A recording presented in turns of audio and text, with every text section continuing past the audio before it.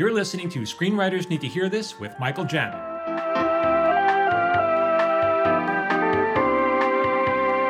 Hey everyone, this is Michael Jamin. Welcome back to Screenwriters Need to Hear This, the podcast where we have screenwriters talking about things we need to hear. And I'm back with Philadelphia Phil Hudson. Phil, welcome back. Thank you. It's good to be back. It's been good to be back. Many weeks of not being here. There's been a lot going on. I had a baby. A brand new baby, too. I personally, my wife did nothing. I did it all. My wonderful wife, we brought a baby boy into the world, and we're super happy. And so he sleeps, which is great. And dealing with a toddler now. The 2-year-old is now immediately a toddler. Mm-hmm. Oh, how's she taken to this new kid? It was interesting. She was really hesitant at first. Then we tried to do the cute photos of her holding the baby brother, and she just shoved him off immediately. Yeah, she wanted nothing. And now she will go over and give him kisses and try to give him little nuzzles, and so she's accustomed and loves it. So see, that's nice. Yeah. Well, this brings us right to our topic we're going to talk about today.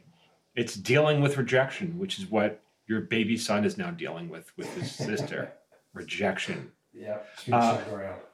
And this is something all screenwriters have to deal with, not just aspiring writers, Phil, even people of my level and above, if there is above. Is there an above? Yes, there's plenty of people more. I think it's something everyone has to deal with. Like rejection dealing with rejection is a skill set everyone needs to develop. I think for writers, we're just putting ourselves out there so much. We're bearing our souls in what we do that it feels more raw and vulnerable. And I think vulnerable is very important. We've talked about that before. Yep. And that's the first point, is actually the fact that you are getting rejected means you're putting yourself out there. And so good for you. Good for anybody who's getting rejected. It means they're trying, and which is already light years above people who are not putting themselves out there. So I'm just going to share, my experiences of rejection and how I deal with it, and maybe that'll help, because I just want you to know, everyone listening, like, I deal with a lot of rejection. This is the business. I don't take it personally anymore. So just on a macro scale, when my partner and I shop a pilot, maybe 1 out of 4 they buy, which means, 3/4 are just failures. That's just how it goes. So, I don't know. I don't even take I don't take it personally. I was like, oh, okay, they didn't buy it. Well, hopefully they'll buy the next one.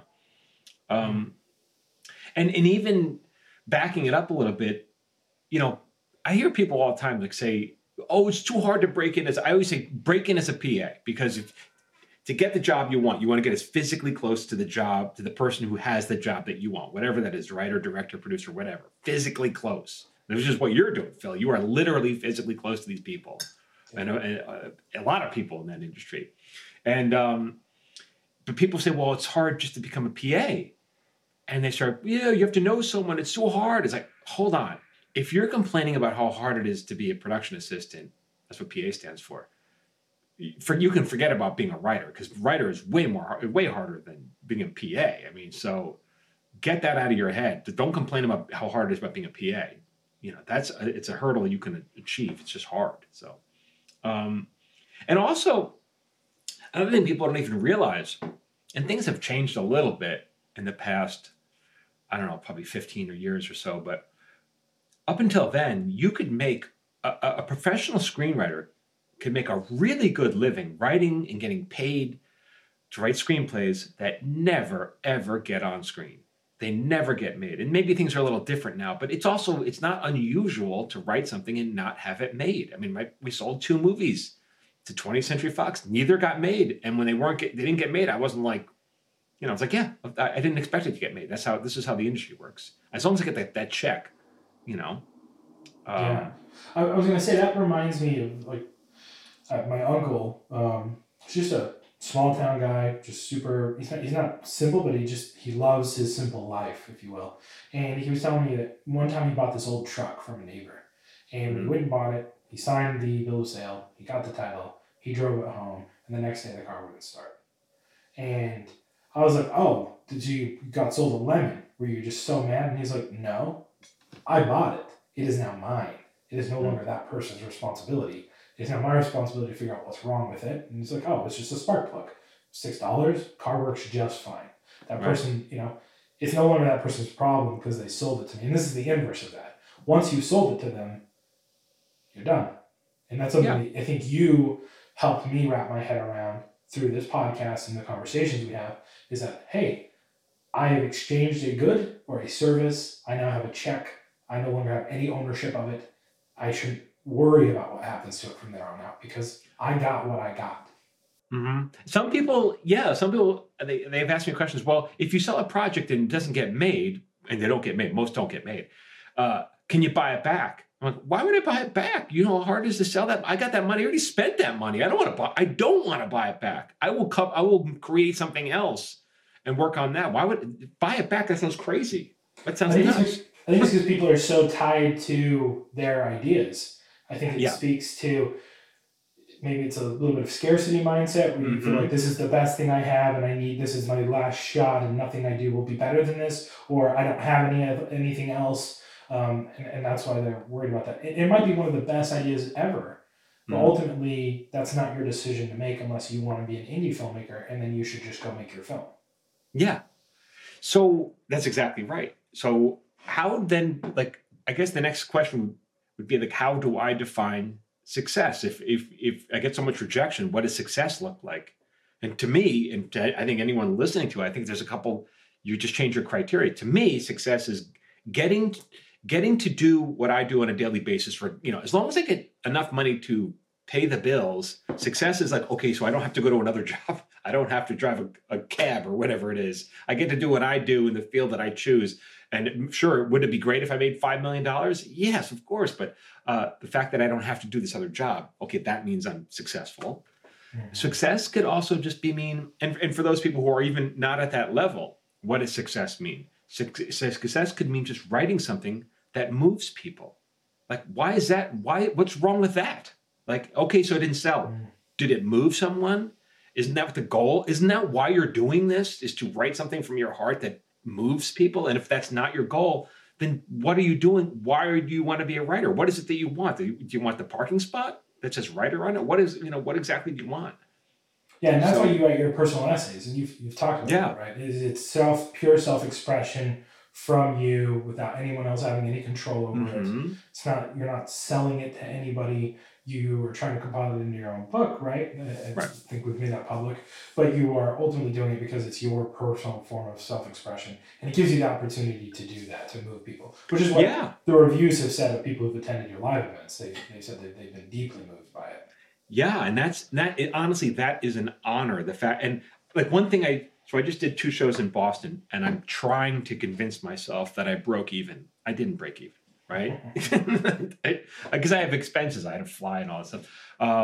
But the gratification that I got, it wasn't even from like selling out or counting the tickets or hearing the applause. The gratification I got was afterwards, like meeting people in a lobby or outside and then getting just like hearing like, oh man, thank you. Like thanking me. They paid me to sit in a theater to listen to me, and yet they're still thanking me because I gave them this experience. Like that is the gratification part. That's what I take the joy in, That's awesome.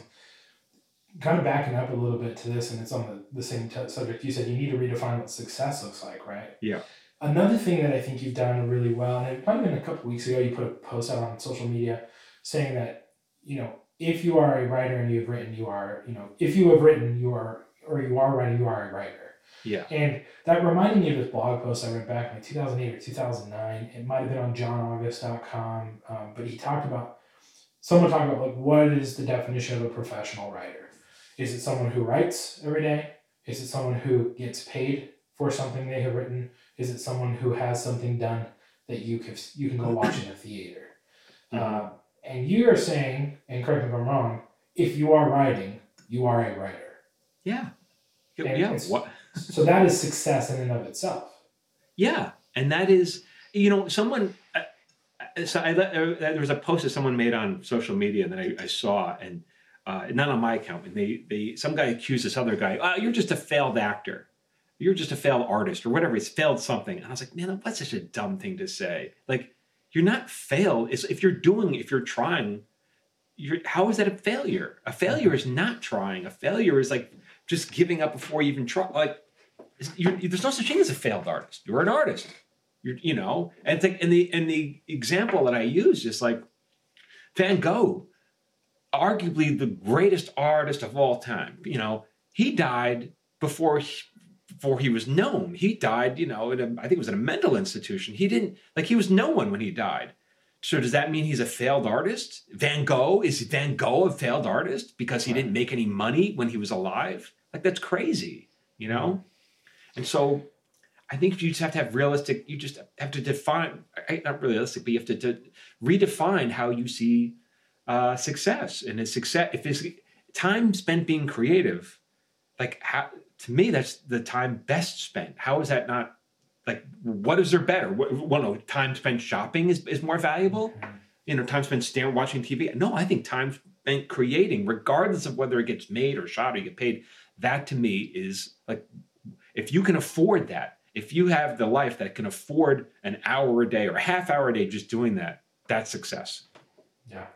Yeah, and I think, again, reframing that principle, this term we talk about in personal development, reframing, which is looking at your perspective through a different lens, or making a different story up in your head about what it means. And I might be jumping the gun here a little bit, but what I think you're getting to is one of the best strategies for dealing with rejection is reframing what success means. Because if I'm successful just for having finished a screenplay or a pilot that I love and I feel is representative of who I am today, not 10 years from now, or not my perfect myself, but who I am today, that's success. Passing it on to other people who ultimately don't like it or don't think it works, that might be rejection from a commercial perspective, but all it is a litmus test for where I am today. And it doesn't affect me. And it's like what you're saying, like, to complete a screenplay, that's a big deal. That's a lot of work. I'm assuming you didn't write it in an afternoon. Like, it's a lot. It's a big time commitment. A lot of thought went into it. And then when you finally finish it, that's a big deal. Most people only talk about writing a screenplay. Yeah. They talk about it. But you did it. So that's success, Yeah, it's huge. What else did I want to say about this? There's another, it's funny. I had this years ago when I was writing on King of the Hill, another writer on it, John Collier, who went on to become the showrunner of Bones many years later. John is a great guy, and I remember complaining about something, it was jealousy, professional jealousy about something. And Collier said to me, he goes, there will always be someone younger than you, less talented than you, making more money than you.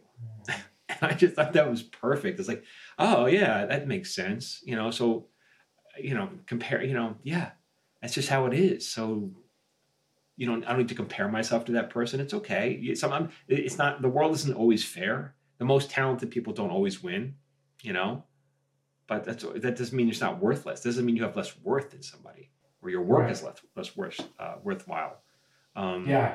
I mean, think about just what it means to be an Olympian, right? For example, right? You're the best of the best of the best, and the top 0.00001% of them get a gold medal. Does that mean being an Olympian and getting a gold, a silver, or a bronze makes you a failure? Not or at even all. There's so many people, especially like in women's gymnastics, who are so good that they don't even make the team because of there's only so many slots, and it's like they could have easily been on the team, Yeah. So. And there's stories of that happening too, where I think there was a skier from Canada who didn't make the national team there. So he moved to Australia, became a citizen in Australia, and ended up winning a gold at the Winter Olympics for Australia. Wow. Right? Yeah. So he was good. Yeah. It's a statement of sometimes circumstance and bad luck or bad timing prevent you from seeing the success, in air quotes, that you think you deserve. But you ultimately have the ability to change that. And I think that's something I appreciate about your message that you put out on social media and on the podcast, is stop giving control to everybody else and just take control of your own life. Yeah, right. Yeah, stop asking for permission. And I am the same way, man. There's things that I want out of my career that I'm not getting, and it doesn't, okay, I will figure out how to do it myself. And I practice what I preach. Am I disappointed about it? Yeah, but it is what it is. And so move forward. And to be honest, so much about success in life is just not stopping. It's just not quitting. It's just keeping, it's everyone drops out. It's so hard that the fact that people drop out and stop doing it, that's good for you. That's because as long as you're committed to not stopping, that's good. That means, you're still in the game when other people are just dropping out because they drop out because it's frustrating and it's hard. Good. More room for me, Literally. Your competition goes away. So I think I've heard people say anyone can make it in Hollywood if you're willing to last long enough. You just outlast the people around you. And we talked about this too. I think, I look at the people that came from film school that I graduated with or I associated there. And there's probably like half a dozen of those people here in Los Angeles. And 2 or 3 of my roommates have moved back to LA or moved back to their hometowns. Right. Because they didn't want it enough or it was too hard. Yeah, which is fine. It's a they change their priorities, right? Right. That's fair too. That is totally fair to change your priorities. Doesn't mean you're a loser. Doesn't mean you are a quitter. It just means, okay, now that you've gotten a little older, other things are more important to you. Okay. Yeah. There's nothing wrong with no shame in that. It's just the shame is really just not trying when you had the chance. Like that's because I've said this, and I hope I haven't said this here. I probably have because I repeat myself, but like everything comes with in my opinion, everything comes with a price. Everything you do in life is you're going to either pay with sacrifice. If you want it bad enough, you're going to sacrifice. Or you'll pay in regret if you don't try it. One or the other, you're going to pay. In my opinion, regret costs more than sacrifice, but that's a personal decision. So, and I just say go for it. And there's so many people, but you have to really put yourself. You really have to be committed to putting a serious effort, like, take the time and work on your craft. If that is, all these things that you can do that other people just don't do just out of laziness, And so whatever it is, like, even if it's like watching my post, one post that I post a day on Instagram or whatever, that's a 3-minute commitment. Can you commit to that? And if you can't, and these posts are meant to help you. And if you can't commit to that, what's going on in your life? What's going on with you can't find 3 minutes, The priority issues there, right? And look, I think, is there a need to decompress and a need for self-care? Absolutely. Can you push yourself a lot further than you think you can? Yes. Each of us have our own pain thresholds and tolerances, but those things can be developed over time. And so that doesn't mean you go to the gym and you blow out and you bust your butt as hard as you can day one, and then you can't lift for 5 days because you're just so sore. It means showing up and doing the minimum effective dose. What's that little bit that you can do today to get ahead? And you can transition your life. I was listening to a really interesting podcast. It was an episode of the Tim Ferriss Show with an investor named Graham Duncan, and he talked about this principle of timeline horizons, which is I'm projecting out how far I'm going to get things done, and often our timeline horizons are days and weeks, not years or decades. Right. And he pulled up this number, and I'm going to mess up the number here, but you can Google it and look it up. But it says if you think about the seconds, right, like how seconds work, 1 million seconds is 11 days. Okay. 1 billion seconds is like 31 years and some change. Mm-hmm. And so if you think about how rich you are in seconds and how valuable that time is, the question is, where are you spending those seconds, right? Are you spending those seconds on social media, watching random stuff, or are you engaging with and learning from people like you and other people who are trying to teach people and help the next group of screenwriters come to Hollywood and succeed? Right. Are you putting in that time working? Are you developing your story ideas? Are you breaking them? Are you educating yourself through YouTube videos, through taking online screenwriting courses? Are you reading books? Are you working and building a network of people? That's all valuable stuff that is part of the job of screenwriting, not just sitting down at the computer typing in final draft. You have to do all of those things. And I'll say this as well. Like, let's say you decide not to be a screenwriter and do something else. Like, just to be clear, whatever line of work you go into, you will deal with rejection. So it's not like Hollywood owns has the monopoly on rejection. So you might as well get rejected from doing something you want to do. Yeah, that's a good point. That was really interesting too, because I had an experience recently in Hollywood where I ran into trouble with someone who was not necessarily what I would call a benevolent person. They were just kind of self-interested, and they try to throw me under the bus for some things. And I remember calling you, and I was like, man, it made me want to just give up and walk away. And he's like, that's because you've been working for yourself. If you've been working in any other job, you would have dealt with these people. Right? But I've been self-employed for so long, I don't have to deal with crappy people being crappy. But they exist everywhere. So they're everywhere. Okay. Am I going to deal with that at a corporate gig in Toledo? Or am I going to just be in Hollywood and do what I want to do anyway and just put up with it here? It's the same problem. And this speaks also to actors. Like, you want to talk about, I think it's hard for me as a writer. I mean, actors, they deal with rejection every day, but the smart ones, they reframe it. And so, like, it's brutal to be an actor. And so they do, back in the day when we were doing auditions in person, it wasn't uncommon for me to go to my office and then pass literally 10 actors sitting in the hallway outside my office waiting to read for a part. And then you call them in and you audition. And, 9 of them are not going to get it. And only one will. And all 10 of them worked their butts off the night before preparing. Then the next day they schlep across town in traffic, running from, leaving their job, whatever it is, to try to get this audition. And only one out of those 10 actors is going to get it. And so it's brutal, but the smart ones, they consider that audition as that's the goal. I get a chance to perform for 3 people. That's it. But I'm performing for 3 people. I'm not getting money, but I'm still performing for 3 people. And just trying to impress them. And okay, so I didn't get this job. Maybe I'll get the next one, and as long as I impress people. Or as your wife, Cynthia, who's a very talented actor, she says, is making an impact in the room so that the casting director remembers who you are. And that's how she got a lot of her work. I get a lot of auditions, and they're from acting or casting directors who know who I am, and they call me in for specific parts. Because I'm a type. I'm not, the leading man that most people think of. I play a type. On the subject of reframing, since we both brought it up, I think it might be worth exploring a little bit just for a second and helping people understand what that is, because I'm sure some people don't understand that conceptually.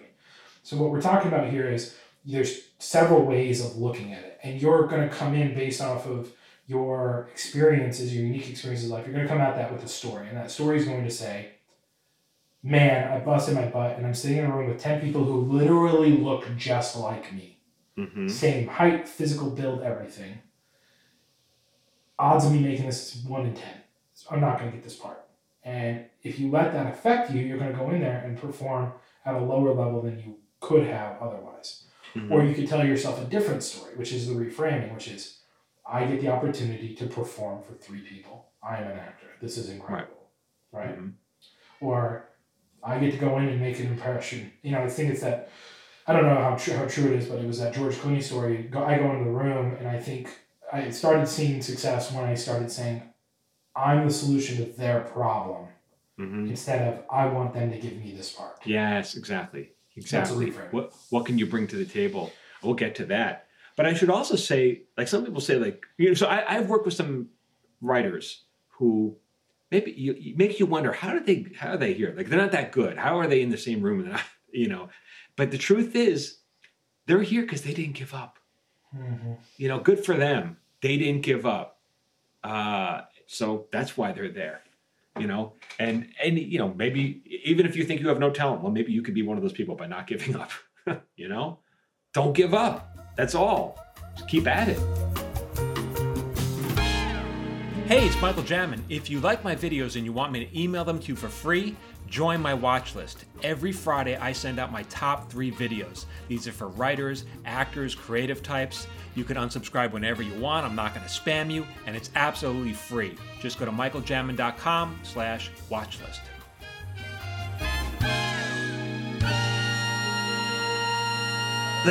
So one of the things I'm creatively I'm just really into now is writing and performing my one-man show. I'm just into it.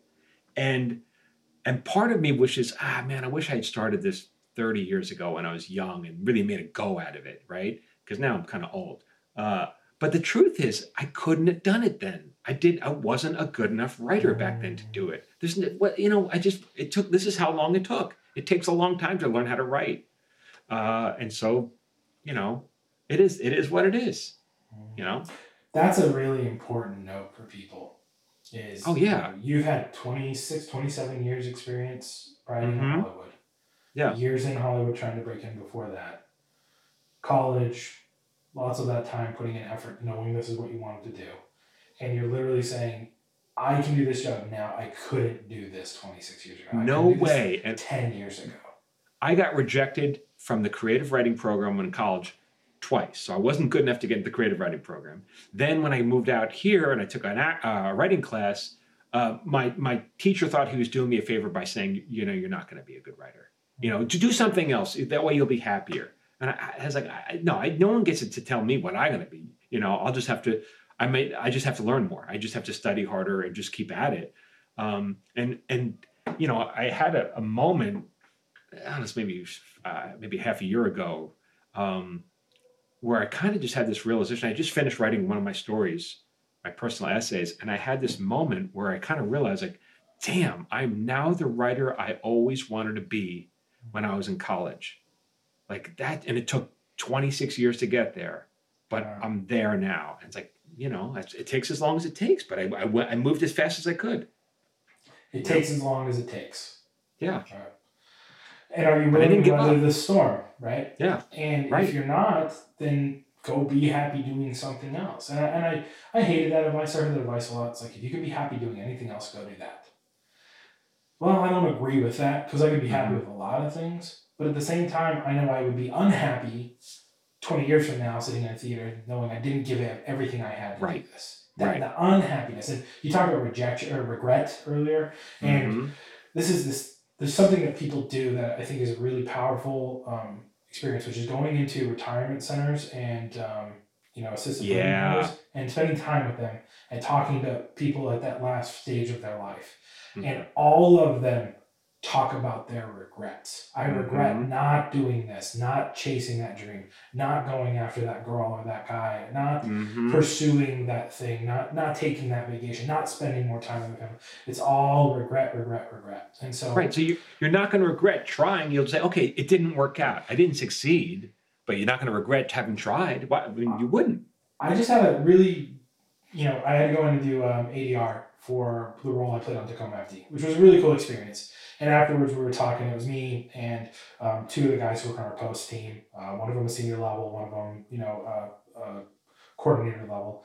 And we were talking about writing because the coordinator wanted to be a writer, and we were talking about scripts. And the other one was like, "Yeah, I came out to LA, and I gave it what I had for like 10 years, and I was good enough to get meetings." And then I remember I was a reader for a studio, and the film Phenomenon came around, and I read that script, and I thought, that is what I want to write.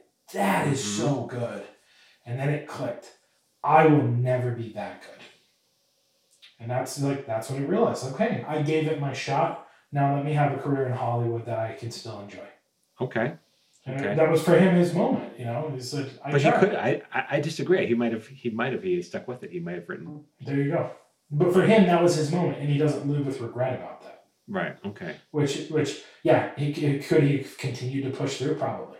So I did a post a couple of days ago or weeks ago, I don't remember. But some people think like, what are the odds of me making it in Hollywood? There's too many people.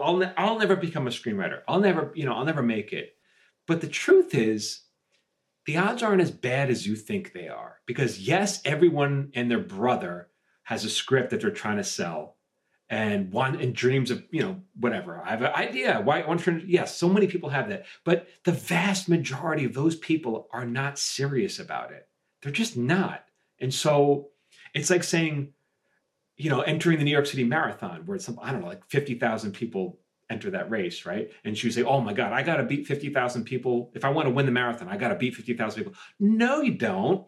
Only a couple dozen of them have any shot of actually winning the thing. Most of those people are they're running for the fun of it. They're running to say they did it. They're running to maybe beat their previous time. But only a couple of dozen have any shot of winning this thing. And they train every day. They take it seriously. They have habits. And they race, and these men and women want to win the thing. So if you want to win the marathon, you don't have to beat 50,000 people. You have to beat 24 people. That's it.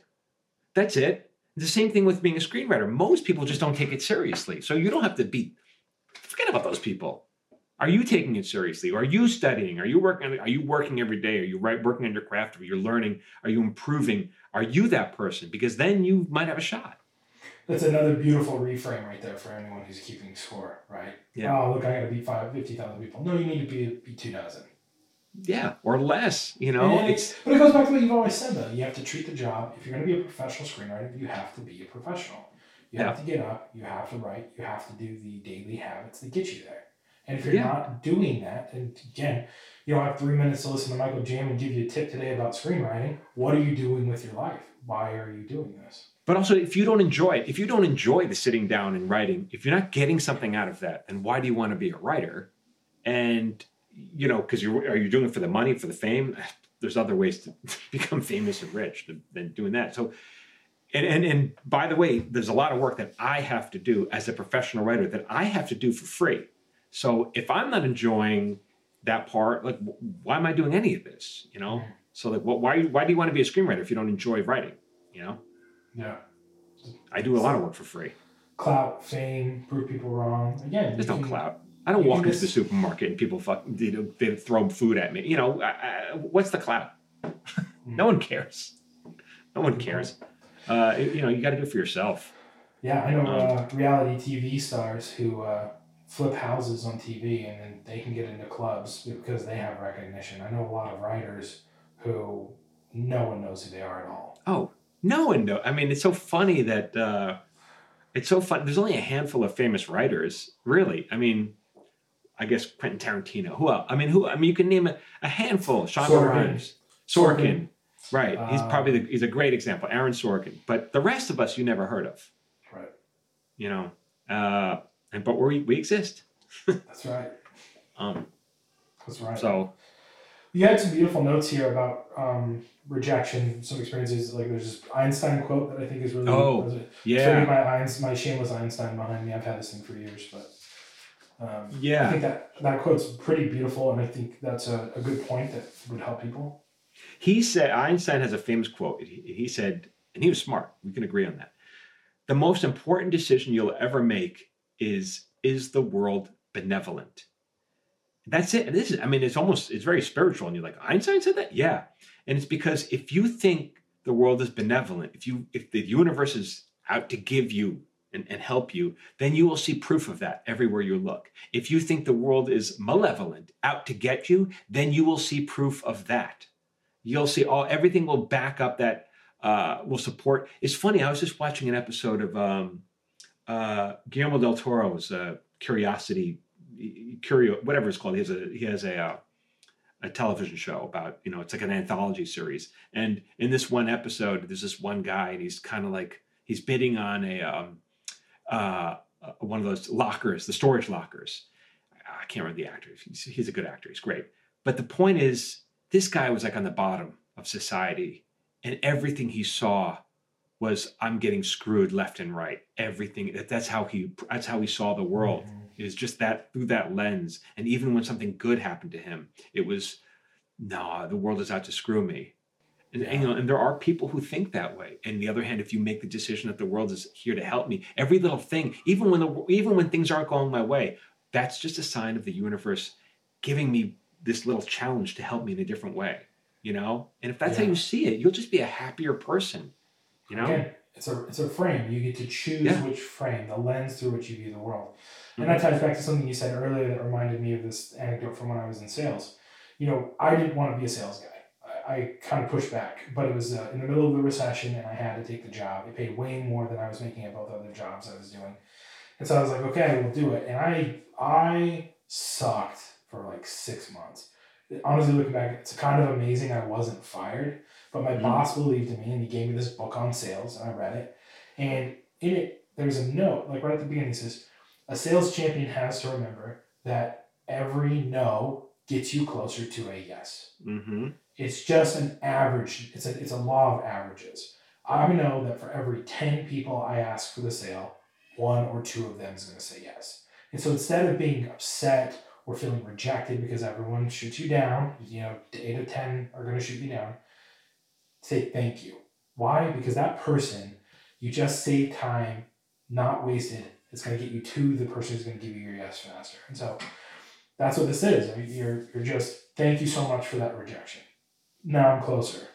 But it's even deeper than, even let's say you write a screenplay and it doesn't sell, but the process of writing it gives you some kind of joy or satisfaction, or it helps you see the world in a different way, or Meditation. gives you some kind of, it brings you some kind of inner peace or whatever. Isn't that, like, why isn't that wonderful, Yeah. And so even like, a fair point.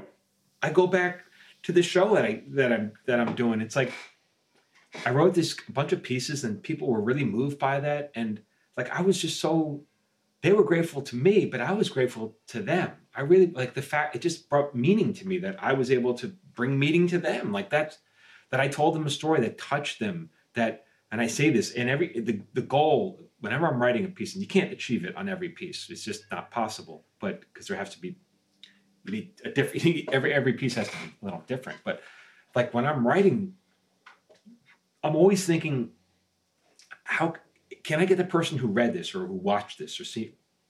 My goal is like, they just left the theater. They just saw my show.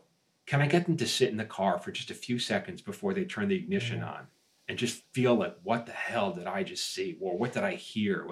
Can I get them to just stop for a second and feel it? That to me is the victory. It's really not, it's nothing else. And sometimes people, like so many people afterwards said to me, oh, will you turn this into a TV show? Will you sell it as like, I don't even know. That's not the goal. I swear to God, that's not the goal. If I did sell it as a TV show, I'd make some money. I would have to make some changes and compromises that's not why I'm doing this. I don't want to compromise anymore. Like after doing this for so many years, I don't want to compromise anymore. I just want to do something that's, authentic to myself. You're taking the advice you give everyone that follows you on social media. Hundreds of thousands of people follow you, which is put it out there. Just put it out there. Yeah, put it out there and do see it yourself. And put it out there and see if you can affect people on some kind of emotional scale. And don't think about yourself. What's in it for me? No, what's in it for them? What can I give them? How can I give them an experience? You gotta serve. It's all about serving them. Yeah. This ties into a principle of neuro-linguistic programming, NLP, which is just it's a pseudo science around psychology, but it just kind of looks at how people think about things. And there's one principle that really stood out to me, which is when I feel love, right? Like my wife tells me she loves me. What is that actually saying? Or when I tell my wife I love her, it's the inverse. When I tell my wife I love her, what I'm really saying is I love that I can love myself through you, right? I feel love for myself. When my daughter comes up and says dada and hugs my leg when I come home, I feel love for myself. I feel I am lovable.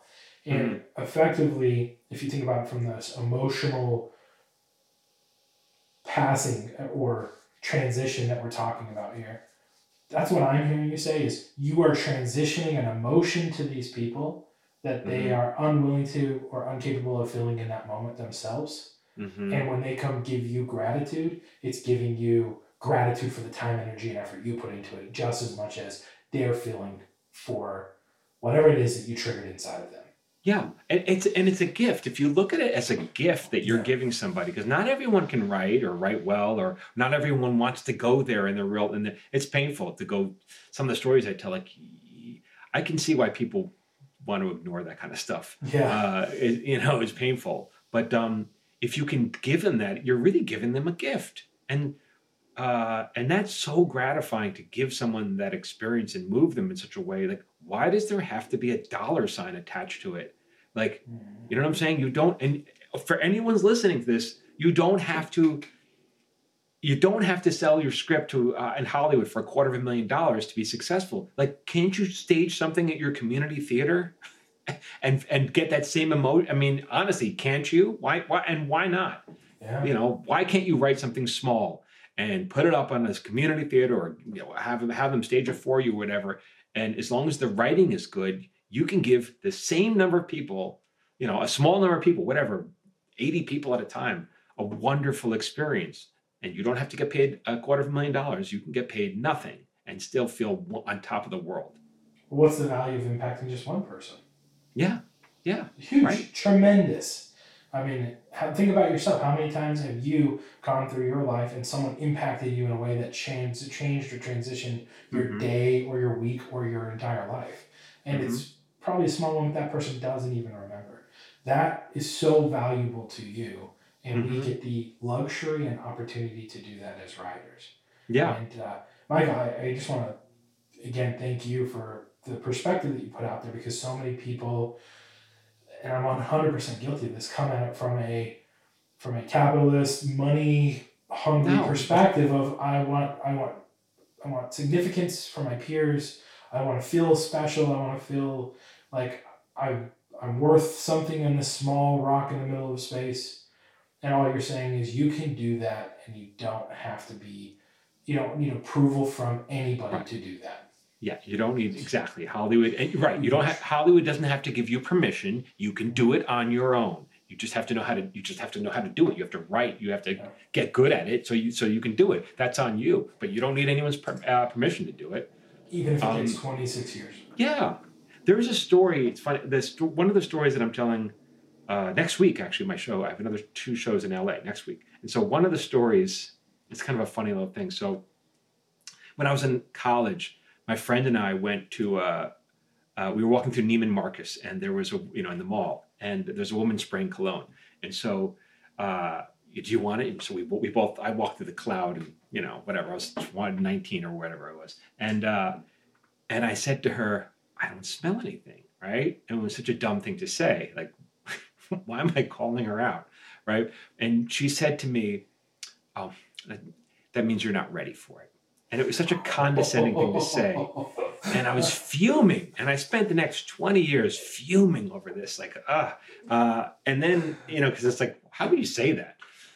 And that became the subject of one of the pieces that I'm performing next weekend, which is basically, I reframed it. I thought, well, what if I write a story where this woman who I've always thought, how dare she? What if she was right?